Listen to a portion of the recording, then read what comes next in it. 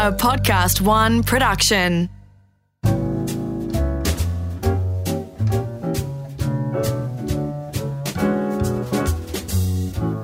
Hello, my name's Gary Mehigan and this is A Plate to Call Home. Conversations with fascinating people, all centred around food. Today on the show I have a very old friend of mine, Mr. Matt Preston. We've known each other for a very, very long time, well before Masterchef. But there's so much the public don't know about him and things that I don't know about him. So this chat was my chance to change all of that. Enjoy. You know, actually, when I thought about bringing someone in to do a podcast, I thought, who could I talk endlessly to for hours and hours and hours? And Matt Preston, I think, was on top of the list. We talk an enormous amount of rubbish. We do. But that's the reason why. That's the reason why I'm sure all three of us would say that we still do the show, because it wouldn't be.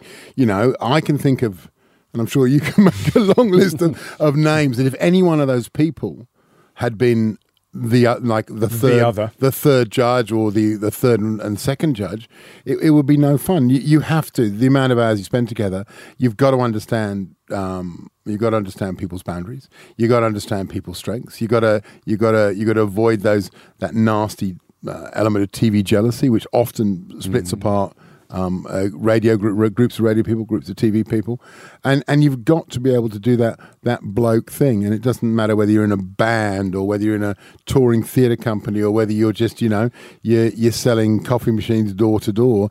If you don't have that kind of that inner language and that those inner subjects, and we're lucky because food is that, and we are all food nerds.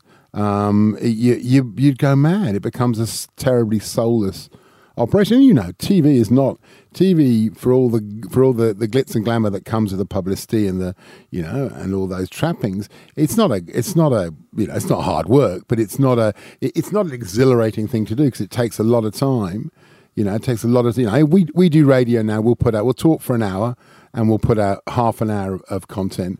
We'll film for 12 hours and we'll put out 45 minutes. So it's some ads and with some ads chucked in. So I think you have to have you otherwise if you don't enjoy your workmates, work becomes a chore rather than pleasure. That's the formula for our success. There it is in a nutshell. Yeah, I think so. It is a little bit of a marriage.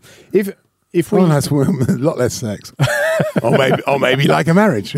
Well, you make me do the vacuuming and the washing, and I don't. I tidy up behind you, don't I? And I suppose that is very true. Yes. We have to forgive each other for the things that we do well and do badly, don't we? Well, I think that's amongst the three of us. But I think that's the advantage of also having 10 years together is that you have time to start to understand where those boundaries are and where those barriers are and where your weaknesses are and where the strengths are. And yesterday we spent the day together in a studio shooting lots of photographs. Not exactly the hardest of days, but I think what's happened now is you watch, and I watched you with George just looking at the pictures and going, George, just stand slightly differently or do this. So I think we've always talked about the three of us being a triangle.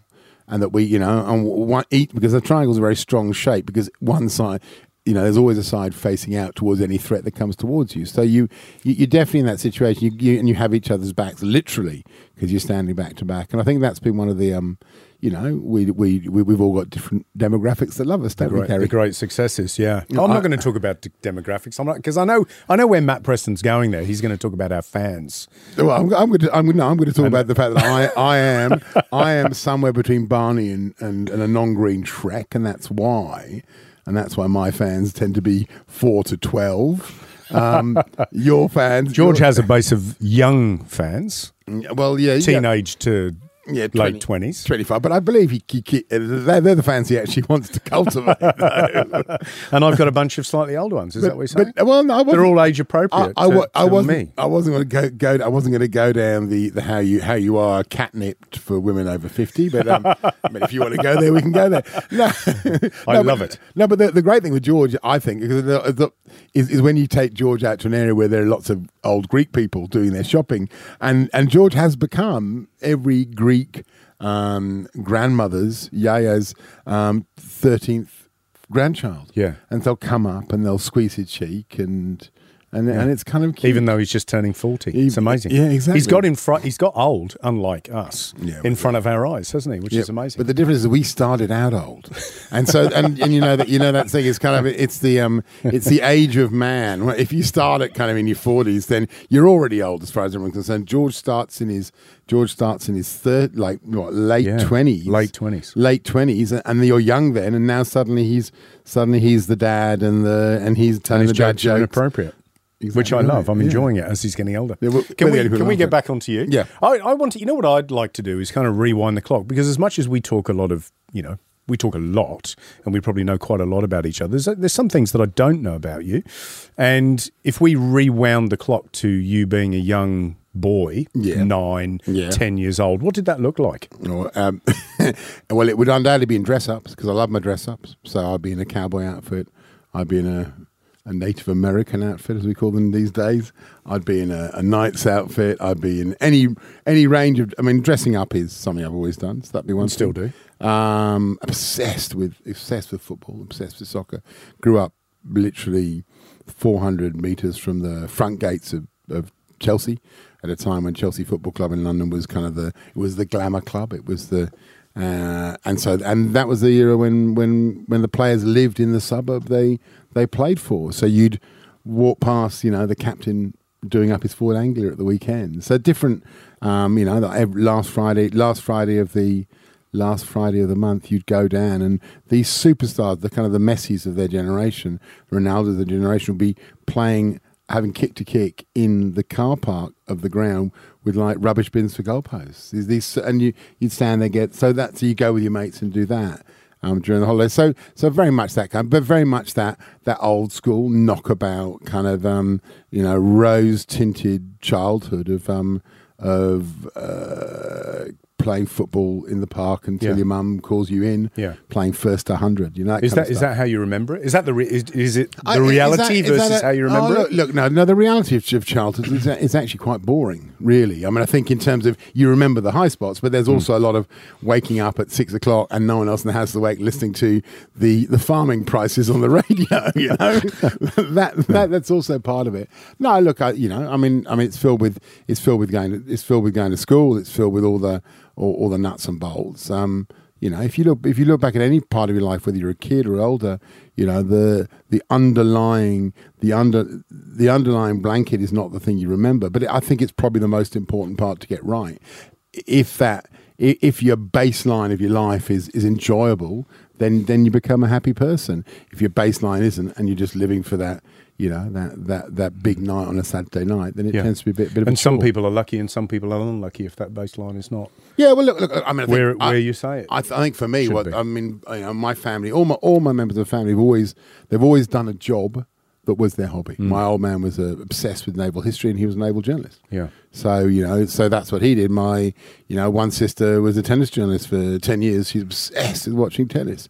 I wrote about TV I used to promote concerts, then I wrote about TV, and now I do food. Yeah. So all of which are then none of them are jobs that you get up going, oh, really? Yeah. About doing, because they're not like jobs. Who was around you at that age? So you have two sisters? I had my mother, my father, my sisters. We had grandparents who go down to see them. Yeah. Just a standard. I never hear you talk about your dad. Yeah, look, I didn't have a pretty good relationship with my dad, pretty close relationship with my dad, probably because he was too much like me, and because his conversation would be, you'd come home at 3 a.m, desperate for a pee, and he'd want to talk to you about a photograph of the Suez Canal in 1935 and how he discovered that this bit of equipment shouldn't have been issued by them, but it was on the back of the boat. So it was kind of that kind of conversation. He didn't like football. He didn't like music. He thought they were all things he'd grow out of. Obviously, I wouldn't. So I don't think we had a great. Yeah. Was he away a lot? I mean, did he? Look, he was a journalist. So yeah, he'd go away. He'd go away a bit. He did once forget me at the Farnborough Air Show, which was so maybe. How did he forget you? Well, because he was not uncommonly like me. He was at the Farnborough Air Show, which is a big air show. He's a journalist. He's talking to all these kind of all these guys who are selling planes, and he got overexcited by the experience, and he just wandered off. And I'm looking around. Farnborough's like 30,000 people, it's a massive air show. So I did that thing you do as a 9-year-old kid. I went, I got a ticket. I used to take the train to work in the morning. I got on the train back. And you went home? And I went home. It was an hour journey on the train, got a tube, went back there, turned up at the door. My mother's had the phone call from him going, I don't know where Matthew is. And of course, that caused a fantastic furore because, I was supposed to stay where I was left and I'd just done that. Well, fuck it, I'm off it. I'm out of here now. So probably it's quite funny. Did you buy anything to eat on the way out? No, did you had no money? No, I had no money because when you were a kid in those days, your parents didn't like throw money at you. There wouldn't have been much now. on offer. Let's be honest. There might have been a candy floss or a toffee apple there could have been some penny chews. There could have been some Redskins. You didn't need much, but in those days, pocket money was pocket money, and it was enough. You used to be able to get a half penny chew. I don't know if you remember fruit salads. Yeah, fruit salads. I know you're a little bit older than me, but I remember with 50p, you could buy 100 fruit salads, which were like Redskins. So imagine after about 25 of those, you got sore jaw, haven't you? Yeah. Well, look, for me, it was much more about the 2000 AD comic. That's what I spent my money on, the 2000 AD comic every week, which has ironically now got so many of the, now that comic books have become such a hip source for movie ideas, all those characters are coming back, resurrected in movie form. So can I just bring you back into your family just for a second? Because I kind of want to establish what's given you that idea. You're a very free thinker. And obviously, all of your family have gone off and as you've said already, have done things that they've loved to do. So who set that up for you? I mean, did your dad die early, or did you? Oh no.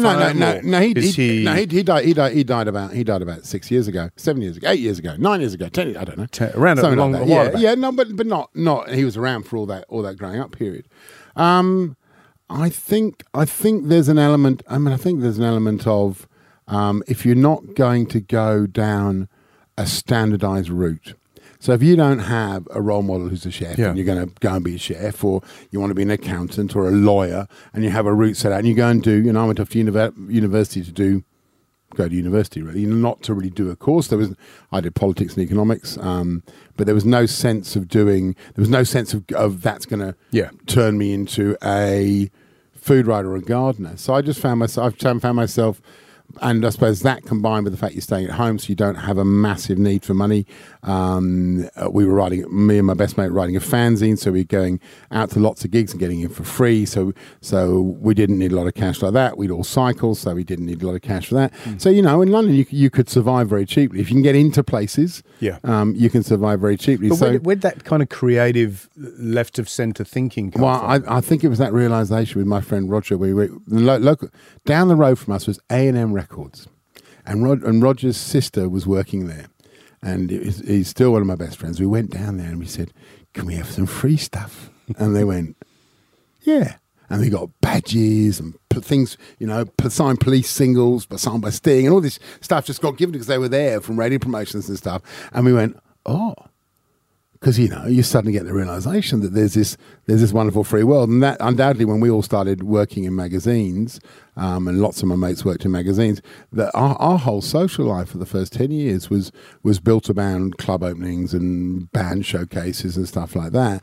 And so although none of us had any money, we lived this artificially rich and intense life. And so I think that, and I think that is one thing that you kind of stumble into it.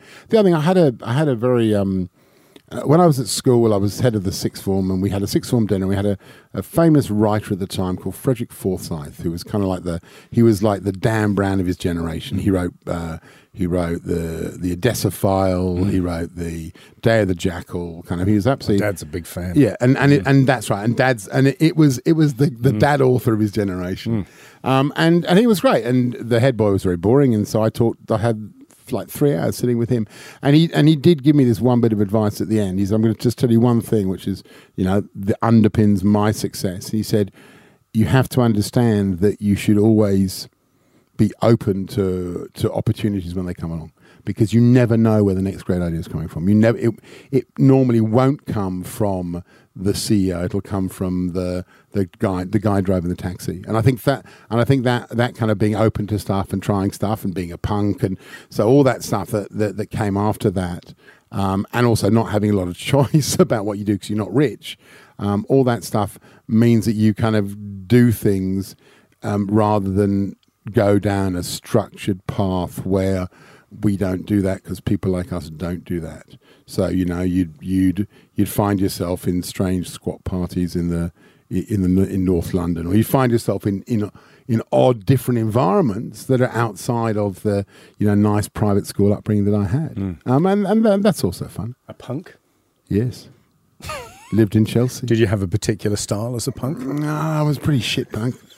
Because I did spend 2 days painting the images from London's Burning, the front cover of the Clash first album, onto a white shirt, like hand painting them. It was very stylish. I had a pair of old jeans from the dress up box, which I stuck stuff to.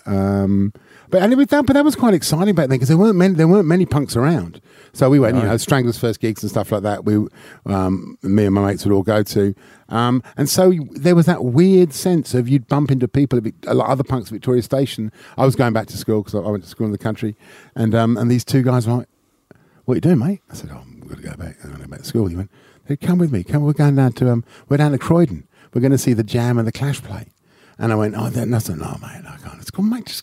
So there was that strange early sense of cohesion. I think you found it with the warehouse scene in Australia.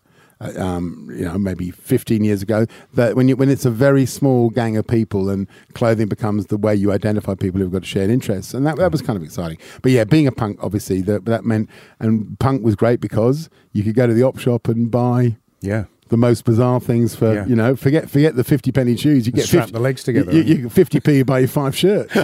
That's right. Strap the legs together, tear stuff. In fact, George has got some of those jeans now. But the difference is that he pays $1,000 for. That's right. Exactly. Rather ridiculous. He just doesn't know, does he? So certainly that kind of was that underpins certainly the stuff that I wear now. Can we? But the difference is now you can make them all shiny and sharp and things actually fit rather than being I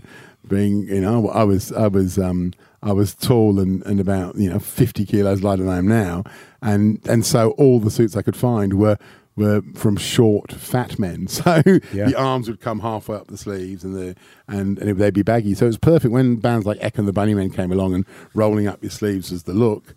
You already had it. Already there. What was the craziest thing you did when you were at uni? It doesn't have to be the crazy. It could be a funny story that you've told others but not told us.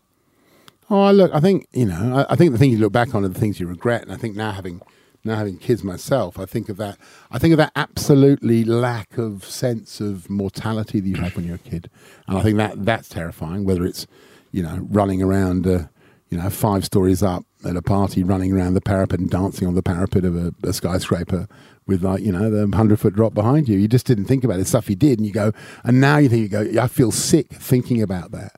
I feel sick at that, the step backwards, the step sideways. Some of the rash driving adventures you go on with mates, some of the clubs you'd find yourself in, some of the situations you find yourself in squats with people chroming as it was back then, and nearly dying, and and having all that stuff.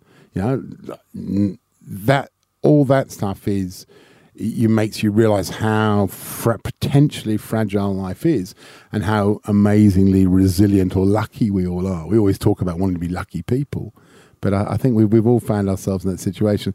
The times in the pub when your mate said the wrong thing to the wrong person, and it ends up with a clip around the ear and a runaway.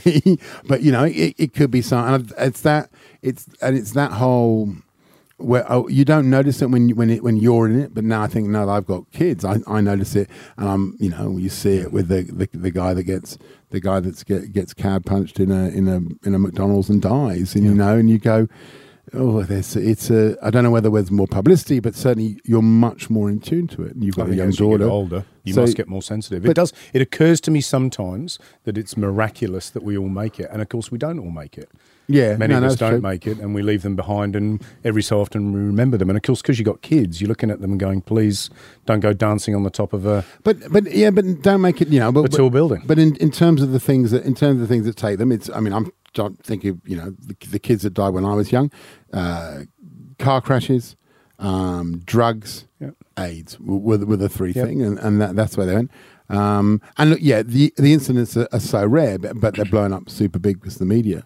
But I think but everything changes, doesn't it? When you have children, there's that weird thing when you have your first child and your wife and your child get in the car to drive somewhere without you, and you just don't know if they're going to come back. And there's a sudden moment when you've actually got something to lose. Before then, you get dumped, you deal with it. You lose your job, you deal with it. You get thrown out of, you get evicted from your house, you deal with it. But at that point, that's stuff that's almost impossible to deal with. Yeah. So I think all the stakes suddenly change, and that's the moment when you go from being, a young man to being an adult, and then you start becoming more careful. Yeah, you go from sleeping on somebody else's couch and not worrying about it to all of a sudden worrying about lots of other things. But also, when does that moment happen? When you kind of, and you can see it with people that, you crash on people's couches and suddenly you stop doing it. And it's like, wow, when did that happen? What year did that happen? Why am I spending money on a hotel when I got all these mates I could stay with? Because you don't want to be in a position. And because,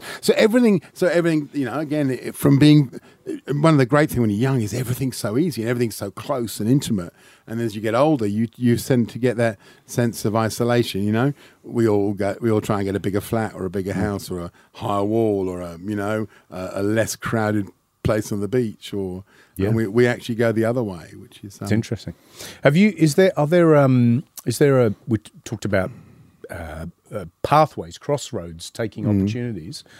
Something significant that happened to you, in uni or well, look. I mean, I was unexpected. I was there was no money to send me. I had a place at university. There was no money to finance me to go to university. So I came up with this brilliant idea that I'd go and apply for an army bursary, which would give me $1,000, enough money to live on for a year. And they'd give me that for 3 years, and then I could pay it back. So, like now, you take out a student loan. I'd go to the army, and it'd be really good, and I'd get a bursary. So I went off and I did all these interviews and aptitude tests, and the bursary, which seemed like a really good idea, turned out to be a $3,500 a year, which is a lot of money back then, scholarship to go to university. But it meant I had to go first to Sandhurst. So I had to go and do an intensive 11-week officer training course in 3.5 weeks. And then go to university and then, come back and go into the army. So could have been very close to going to the army. Luckily, my grandmother knew that the army really wasn't a place for you. Wasn't the place for me, probably because that free thinking and offered to buy out that thing after 3 years. But otherwise, I could have been there. I could have been in Northern Ireland. I could have been wearing a tweed coat now. And again, going, oh my God, you're wearing shorts.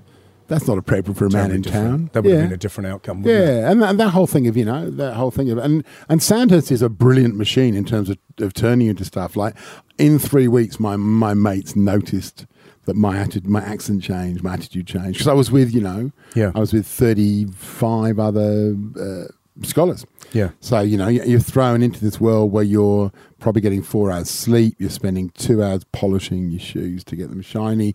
I learned how to iron a shirt. I know it's one of your favourite skills, ironing a shirt, ironing it properly. So that probably could have been the strangest. But like I also realised pretty early on that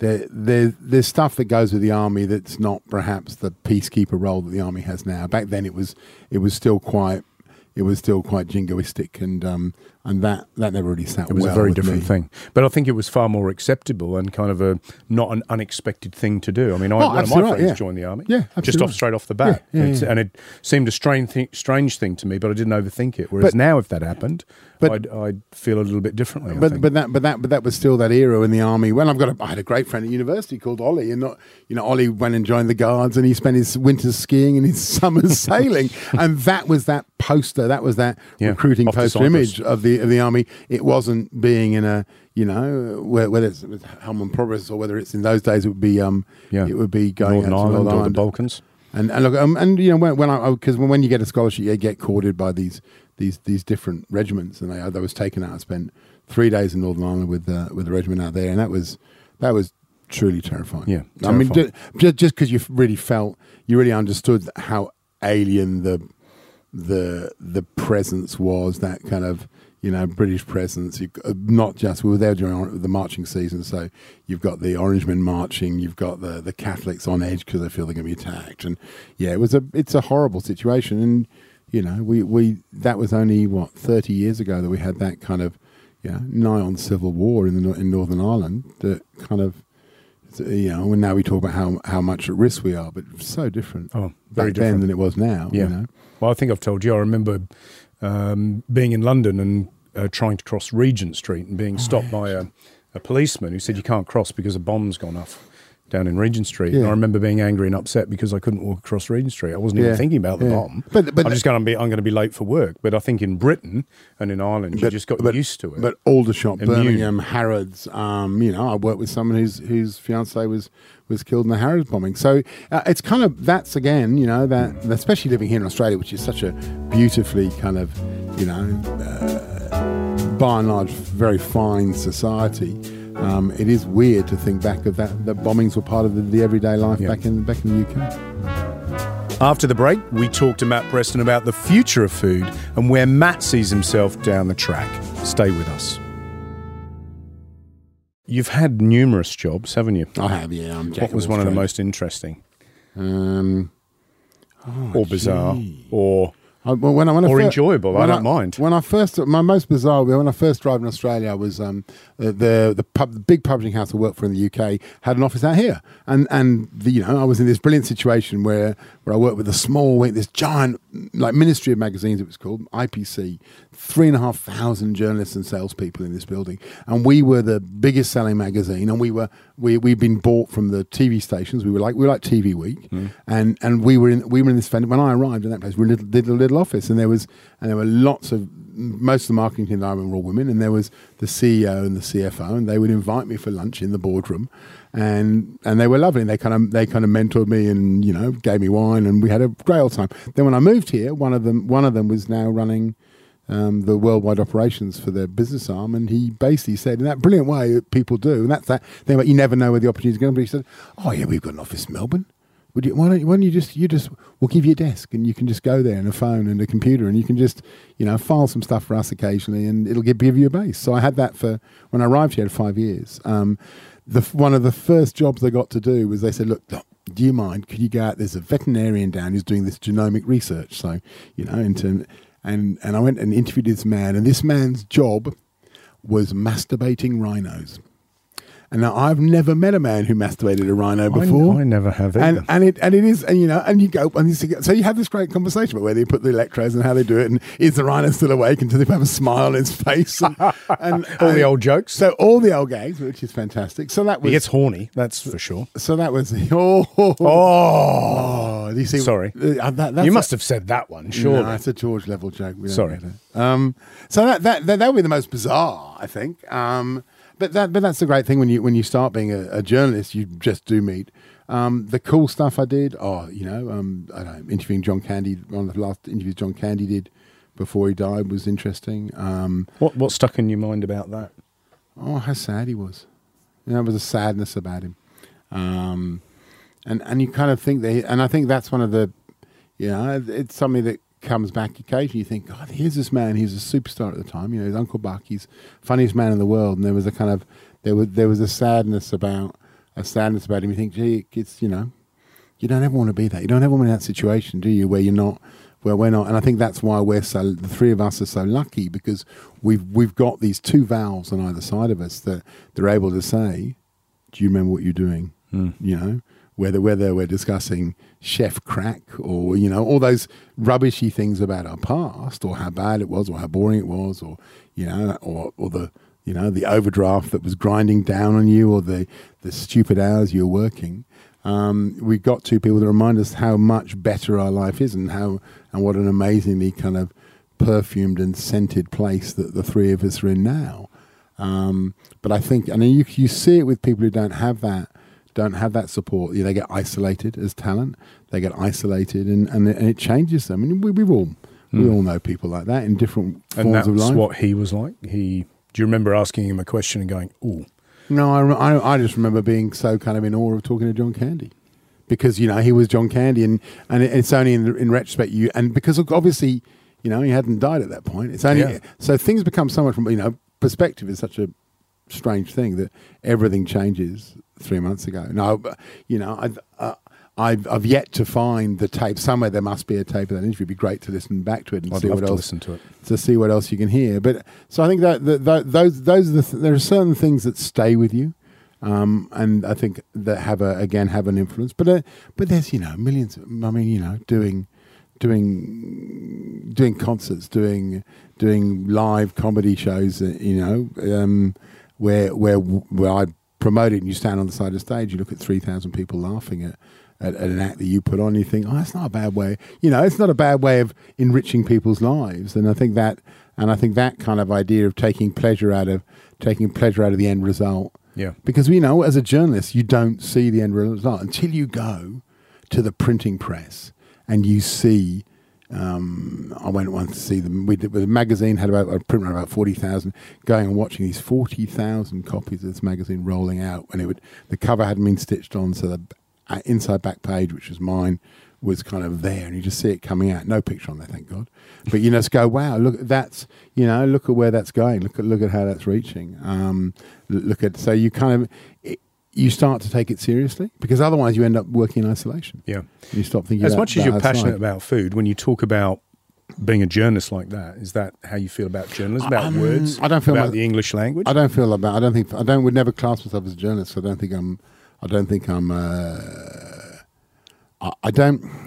don't have that desire to break a story in that same way. I'm not desperate to reveal what's going to happen in that side over the road. But I've always taken an attitude about that my role as a writer, as a food writer, is to be a conduit between people and experiences. So when I was reviewing restaurants, the idea was to find a good place where you would go, I'm glad I came here and spent my money. That was a good night out. That was my major experience. Obviously, to analyse if there are any wobbly tables in the place was obviously essential as well. I don't know who would have wobbly tables in their restaurants. Only one, Gary. There's only one. There was only one wobbly table out of 40. But of course, the journalist gave it to you. The table. No. I just naturally sought my way to it the way that fate takes you. So I think but I do love. I love language, and I love stories, and I love digging a bit deeper, and I have, as I've got older, I've started to become frustrated with.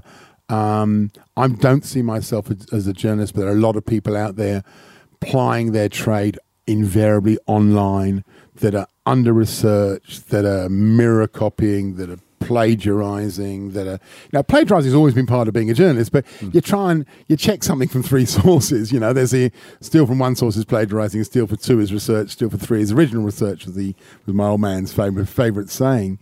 So I get frustrated with these things these myths that get repeated that aren't true. Yeah. I mean, Sarah Wilson, who we both work with, had this great one about don't eat carbs after 4. And everyone taught that's one of the great dieting rules of the modern generation. She said, show me where that research is. Try and find some research on that where a proper study with a big group of people, not funded by a dinner only restaurant, actually says that, and you can't find it. And yet these things now become true. We live. The internet is the purveyor of the modern version of the old wives' tale. And so some of those old wives' tale were great because they were true. If you did rub a dock leaf on a nettle sting, it would go away. But a lot of them, we were talking about shaman the other day. A lot of them are purely about making you feel better, or about offering you hope. And I think that's one of the cruelest things about so much modern writing is offering hope to people when it's unfounded. Is that weird? I mean, because actually I can relate to a lot of people relate to it in industries themselves where they feel, like in cooking, people don't do an apprenticeship anymore. It's not as thorough. It's not as in depth. On the flip side of that, I see entrepreneurial opportunity or specialists. Yeah, sure. Yeah. How does that translate in the same way? Or do you see? Oh no! How on earth? Where is it going? Where's journalism going? I have nothing wrong. I love.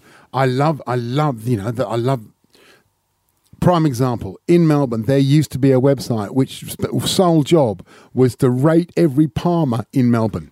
I remember that. And the best Palmer was the best Palmer in Melbourne. That has a genuine value. Following the reviewer, the lead reviewer around and putting your 2 cents in on where they went and where they went wrong has no value because you're not broadening the conversation. But running a website in order to promote your particular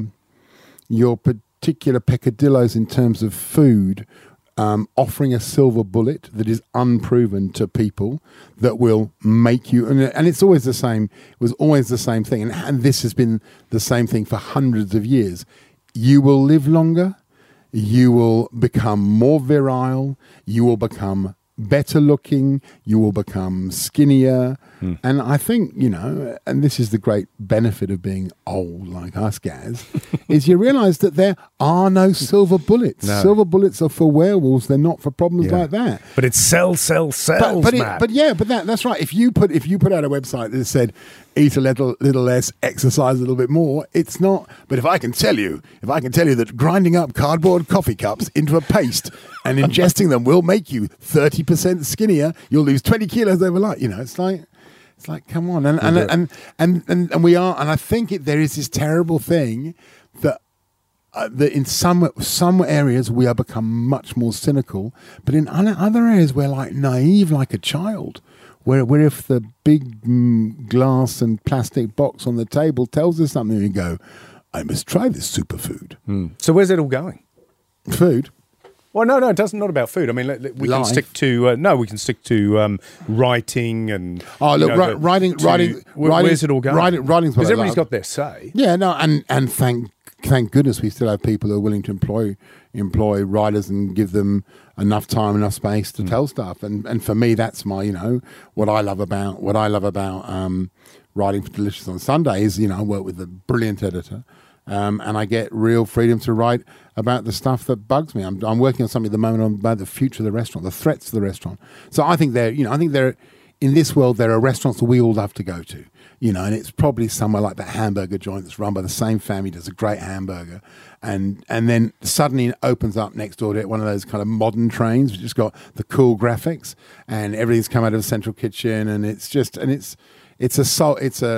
pretending to be artisan, but it's a soulless multinational corporation type model, and it's not Joe and Greg running the place anymore, And it's like I want the owner operator to survive. I think that's been one of the great things about moving to Australia. The owner operator. That's where the exciting food is. That's where the risk is. That's where the fun is. That's where the uniqueness is. The bar culture in Melbourne is unique because it was individual bar owners going, let's open a Japanese robot bar and we'll fill it with, and just going, yeah, there'll be at least 70 people in Melbourne would like that, and that's enough for us to make money. And that's that diversity and excitement and idiosyncrasy is what I think makes food and drinking and going out lots of fun. I don't want it to be like London, where every single high street is a pret-a-porter, a dome, a Pizza Express. I love my Pizza Express, but it's kind of like a big name chef with his chain of 40, 50 restaurants around the country that doesn't do a particularly good job. You go there because you've seen him on the telly selling it, and it doesn't. There's a disconnect. And I think in terms of what's coming, in terms of automation and canteens and robots making burgers for people, and all the costs, the computery costs, the technology costs that are going with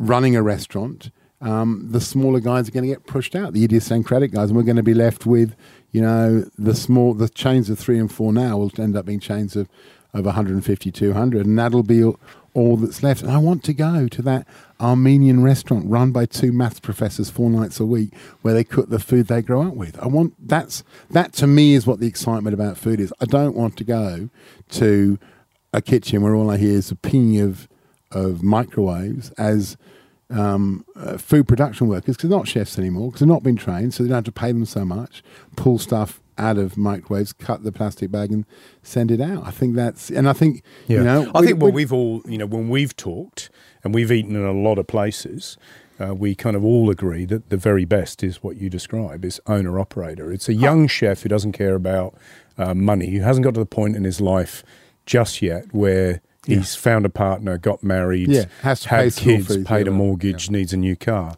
And the reality is you need that kind of burning passion, and money has to be irrelevant.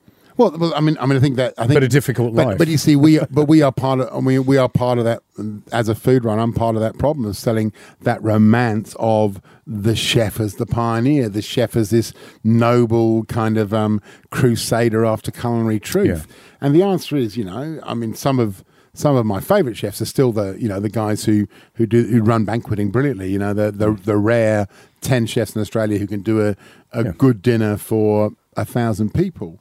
But I just worry. I worry about with all the developments opening up and the desire for new places, and and everyone's got to have it'll have a version of that Tex-Mex place. And we saw it with Starbucks when they came in that cluster marketing. Luckily there was enough loyalty. There was enough loyalty to the existing coffee shops. That it became not viable to stay. And I think I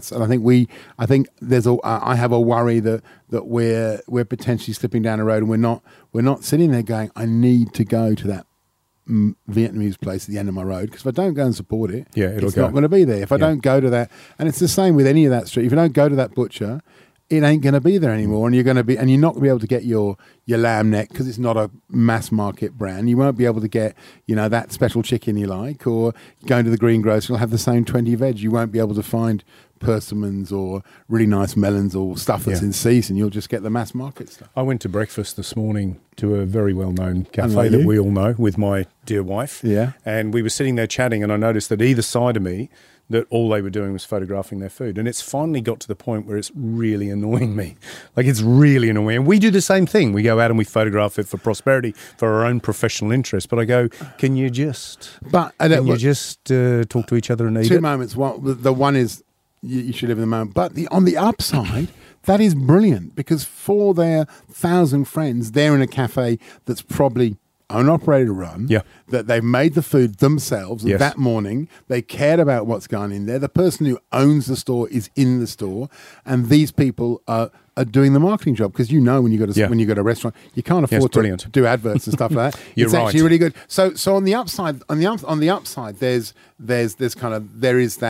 there are some massive positives in terms of that, and I love the democratization of reviewing and going to a good place and going, blah blah blah. I love all that, but I just think we need to. I think history has shown that if you're not vigilant at all times, you lose the stuff you value. Yeah. Our way of life is under threat, Gary. It is, and we have to work out what's important about our way of life. And for me, going to that Hamburg, going to Melbourne and going to the Andrews hamburger joint, or going to Guildford in Perth and going up to the famous hamburger joint up there, or going up to Petersham and having really good chicken run by the same people who've been there for 3 generations. That stuff matters. And when we travel around the world, Gary, where do we eat? We go one fancy restaurant and 20 hole in the walls. Yeah. And if I ask you about your best food experience in India, I reckon often hole in the walls. Largely hole in the walls. Hole in the walls, for sure. And I love that, and people probably know this about us anyway, but I love that idea of perpetuating a technique or a skill or a dish that becomes multi-generational. I love that idea of passing down something to another generation and carry it forward to another one. Yeah, it is the best of anything, whether it's a bread or a spring roll. But it's your connection to who you are and where you're from. And when given the fact that the people move around so much, you look at what they leave Georgia, the Russian state of Georgia, and they come here, and the language goes first normally, and then the clothing goes, and the traditional dancing goes, apart from weddings. The one thing that remains is the food. And so you talk to Italian families about doing the tomato day or doing the salami day, and that is a chain that goes back generations and generations and generations, and connects you to who you are in a much better way than just going to have a swab and a DNA test. If you rewind the clock a little bit, I don't know, 15, 20 years ago, it probably has to be. Did you see yourself thinking about food in this way or talking about food in this way? I mean, because you wrote about lots of other things, there was a point where you became a food journalist or a food writer. No, I think it's been, you know what it's been? It's been, as you I've been writing about food for 20 years, so you get to a point, and it's probably been in the last 4 years where I start to think that, you know, you've got a voice and you need to use it for good rather than keep quiet. Well, that was kind of the next question. I was wondering, you know, what do you champion? What would you love to, I mean, you'd love to stand up for that. Oh, look, you know. Are you just becoming a grumpy old man and you're just going to start you're throwing things from the balcony, aren't you? Rubbish. Toys out of the car. No, there isn't. You're absolutely right. That is the other thing. I'm justifying it as social responsibility. Yeah, but you're just being grumpy. But there is an element of being grumpy. But it's also because you're old and you look at stuff and you go, that's not right.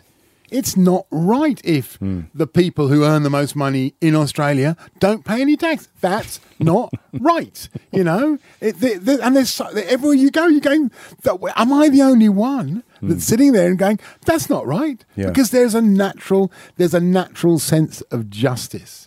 There's a natural sense of justice. So we all can agree on it. If we sat round, if instead of being run from the top, we'd run from the bottom with, you know, small little groups of people. You sat around and go, okay, what's the fair thing? Is that fair? No, probably not. You can't do that. And we'd kind of know. And you know, and that's the community elders. Or a system of old. It's that weird thing when we went to Japan together. And litter in Japan. Yeah. And the Japanese have just got together as a society and gone, litter is wrong. And so you don't litter. No one litters. There are no rubbish bins. They take their litter home. And if you drop something, they assume that you've done it by accident and you probably need to be, and they'll tip you on the shoulder. Say, look, you've forgotten you drop your coffee cup. And you've done that. But so they have and I think we did it with racism. You know, it's happened here with racism that you just go, well, you know, probably apartheid in South Africa wasn't a good thing. You know, maybe. Or in Australia, because we had it here. That's right. Or in Australia, so, you know, this is not a good thing. We shouldn't, that's not who we are as people now. So I just think, but in Japan, same thing. They ride their bikes on the pavement without helmets, which is, you know, from an Australian thing, that's weird. But they haven't had that kind of social contract to do stuff. So I think we do.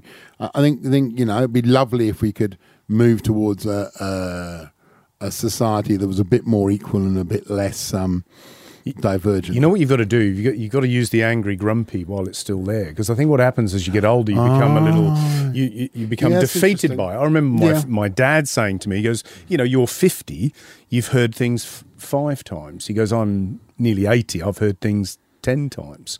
The same things over again. The same. You know, you hear the politicians say the same thing, and you hear the people in response say the same thing. And how much changes, who really knows? But in terms of food, what would you love? Let's say over the next 10 years, it doesn't have to be to do with restaurants, but just with how we eat or what we're responsible for. What would you love to see change? Look, I think we're already seeing.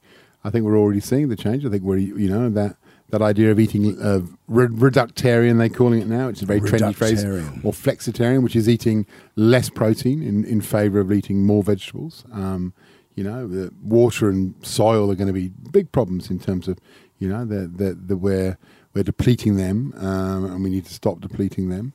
And that's one potential way of doing it. So, you know, spending less and better in terms of protein. The ethical treatment of animals, there has to be an element there. It has to be sensible. It has to be held within a point of, you know, people need to eat. So it can't just be it can't be in that kind of Gwyneth Paltrow, you can only eat this kind of egg which costs $30 an egg, because that's unsustainable.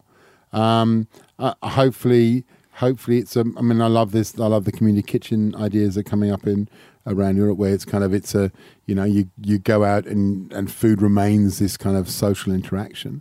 And I think again it's about people embracing each other's culture through experiencing their food, whether that's, you know, going out to a suburb where that's still there and treating it as an adventure, treating it as a holiday, you know, with a 20-minute car drive at either end rather than a 9-hour flight.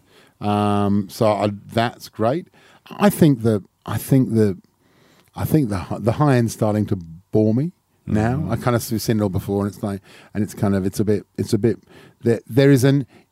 There's an element of wank and pomposity about it that's kind of fun And then the grumpy old man now going, really? You're going to set fire to that at the table? One, I've seen it 10 times before. Two, it's not going to do anything. It's just like, oh, look, fire.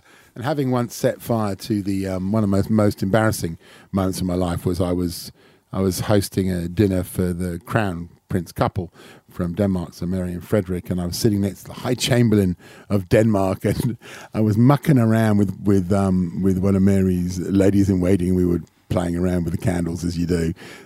I'll rephrase that.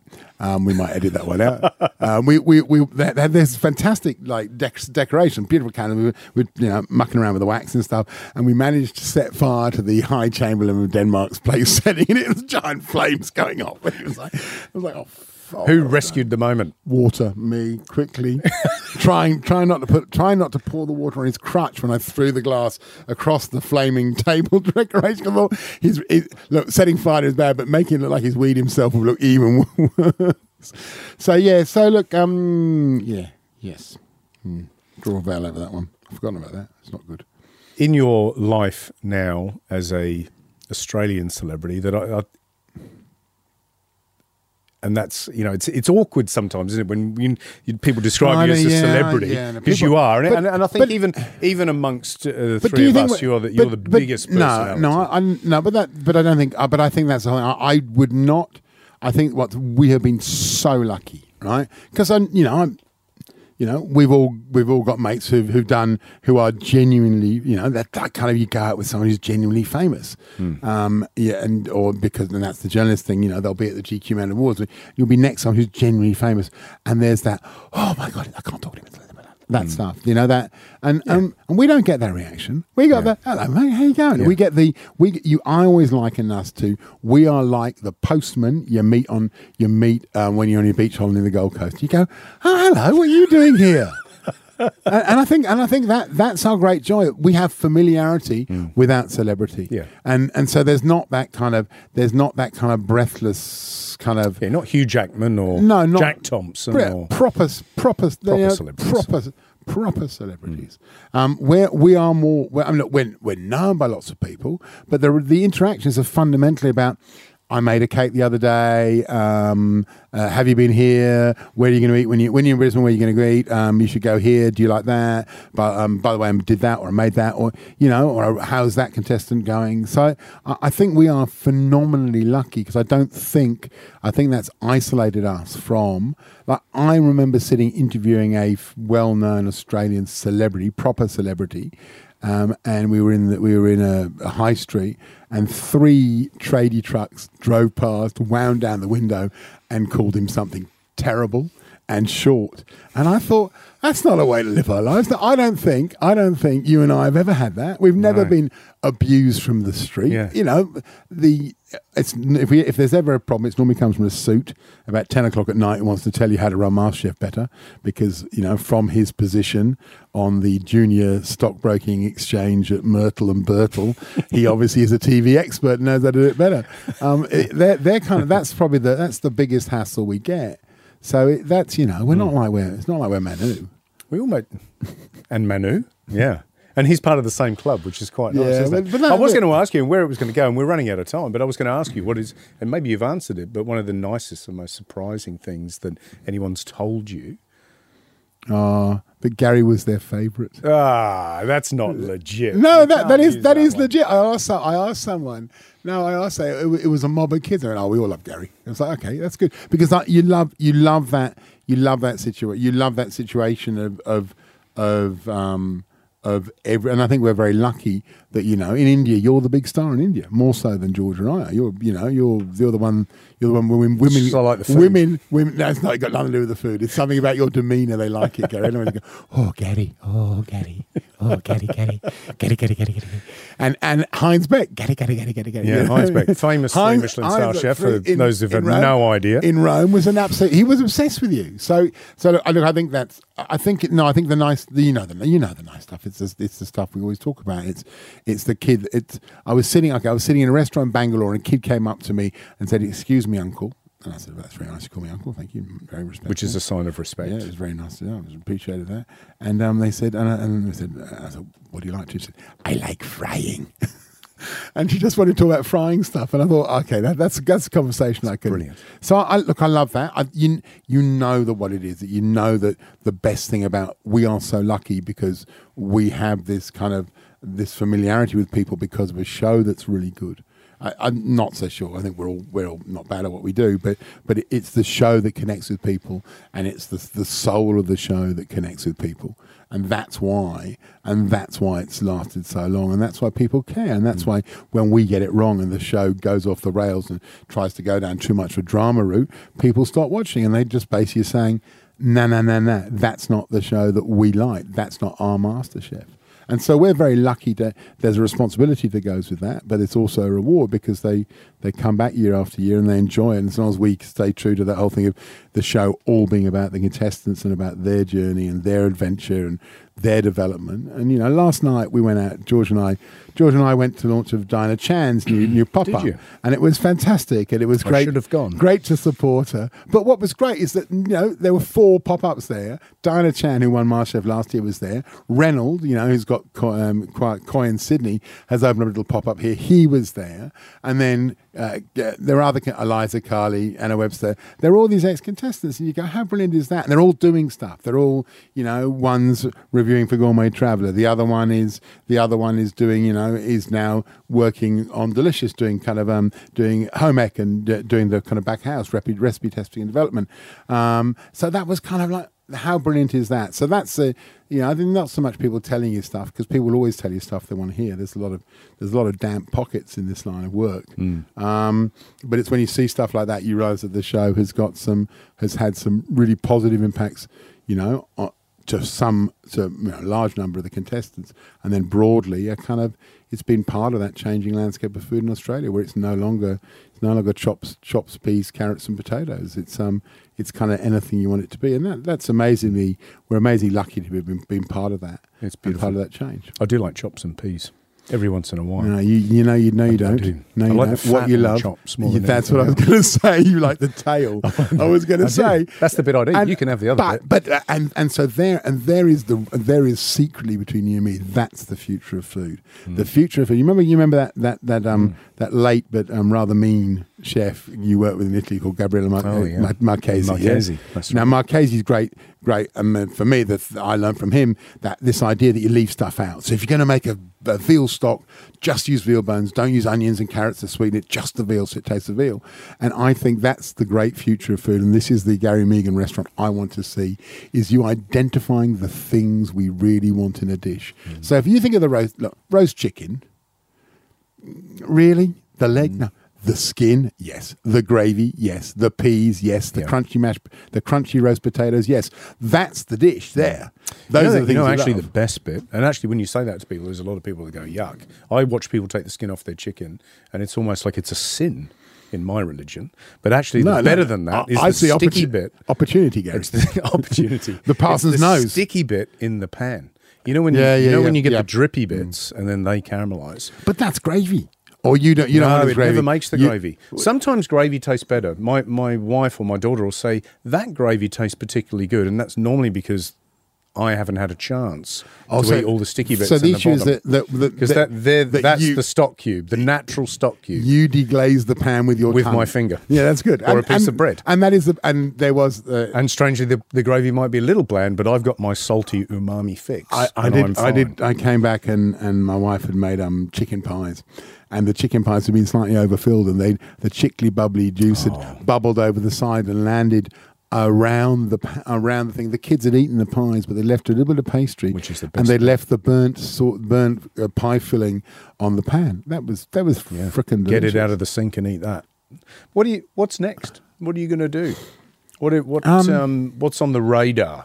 Or do you just want to go and play golf because you love your golf? I've started playing golf. I love that. I do love that. Someone told me the other day that by the time your children are 17, you spend 80% of your time in your life with them. That's 80% of your time and it's done. So there's only 20% left. So I think it's really important to prioritise that and spend time with that and go and do those things again and watch the cricket, even if it's a bit boring.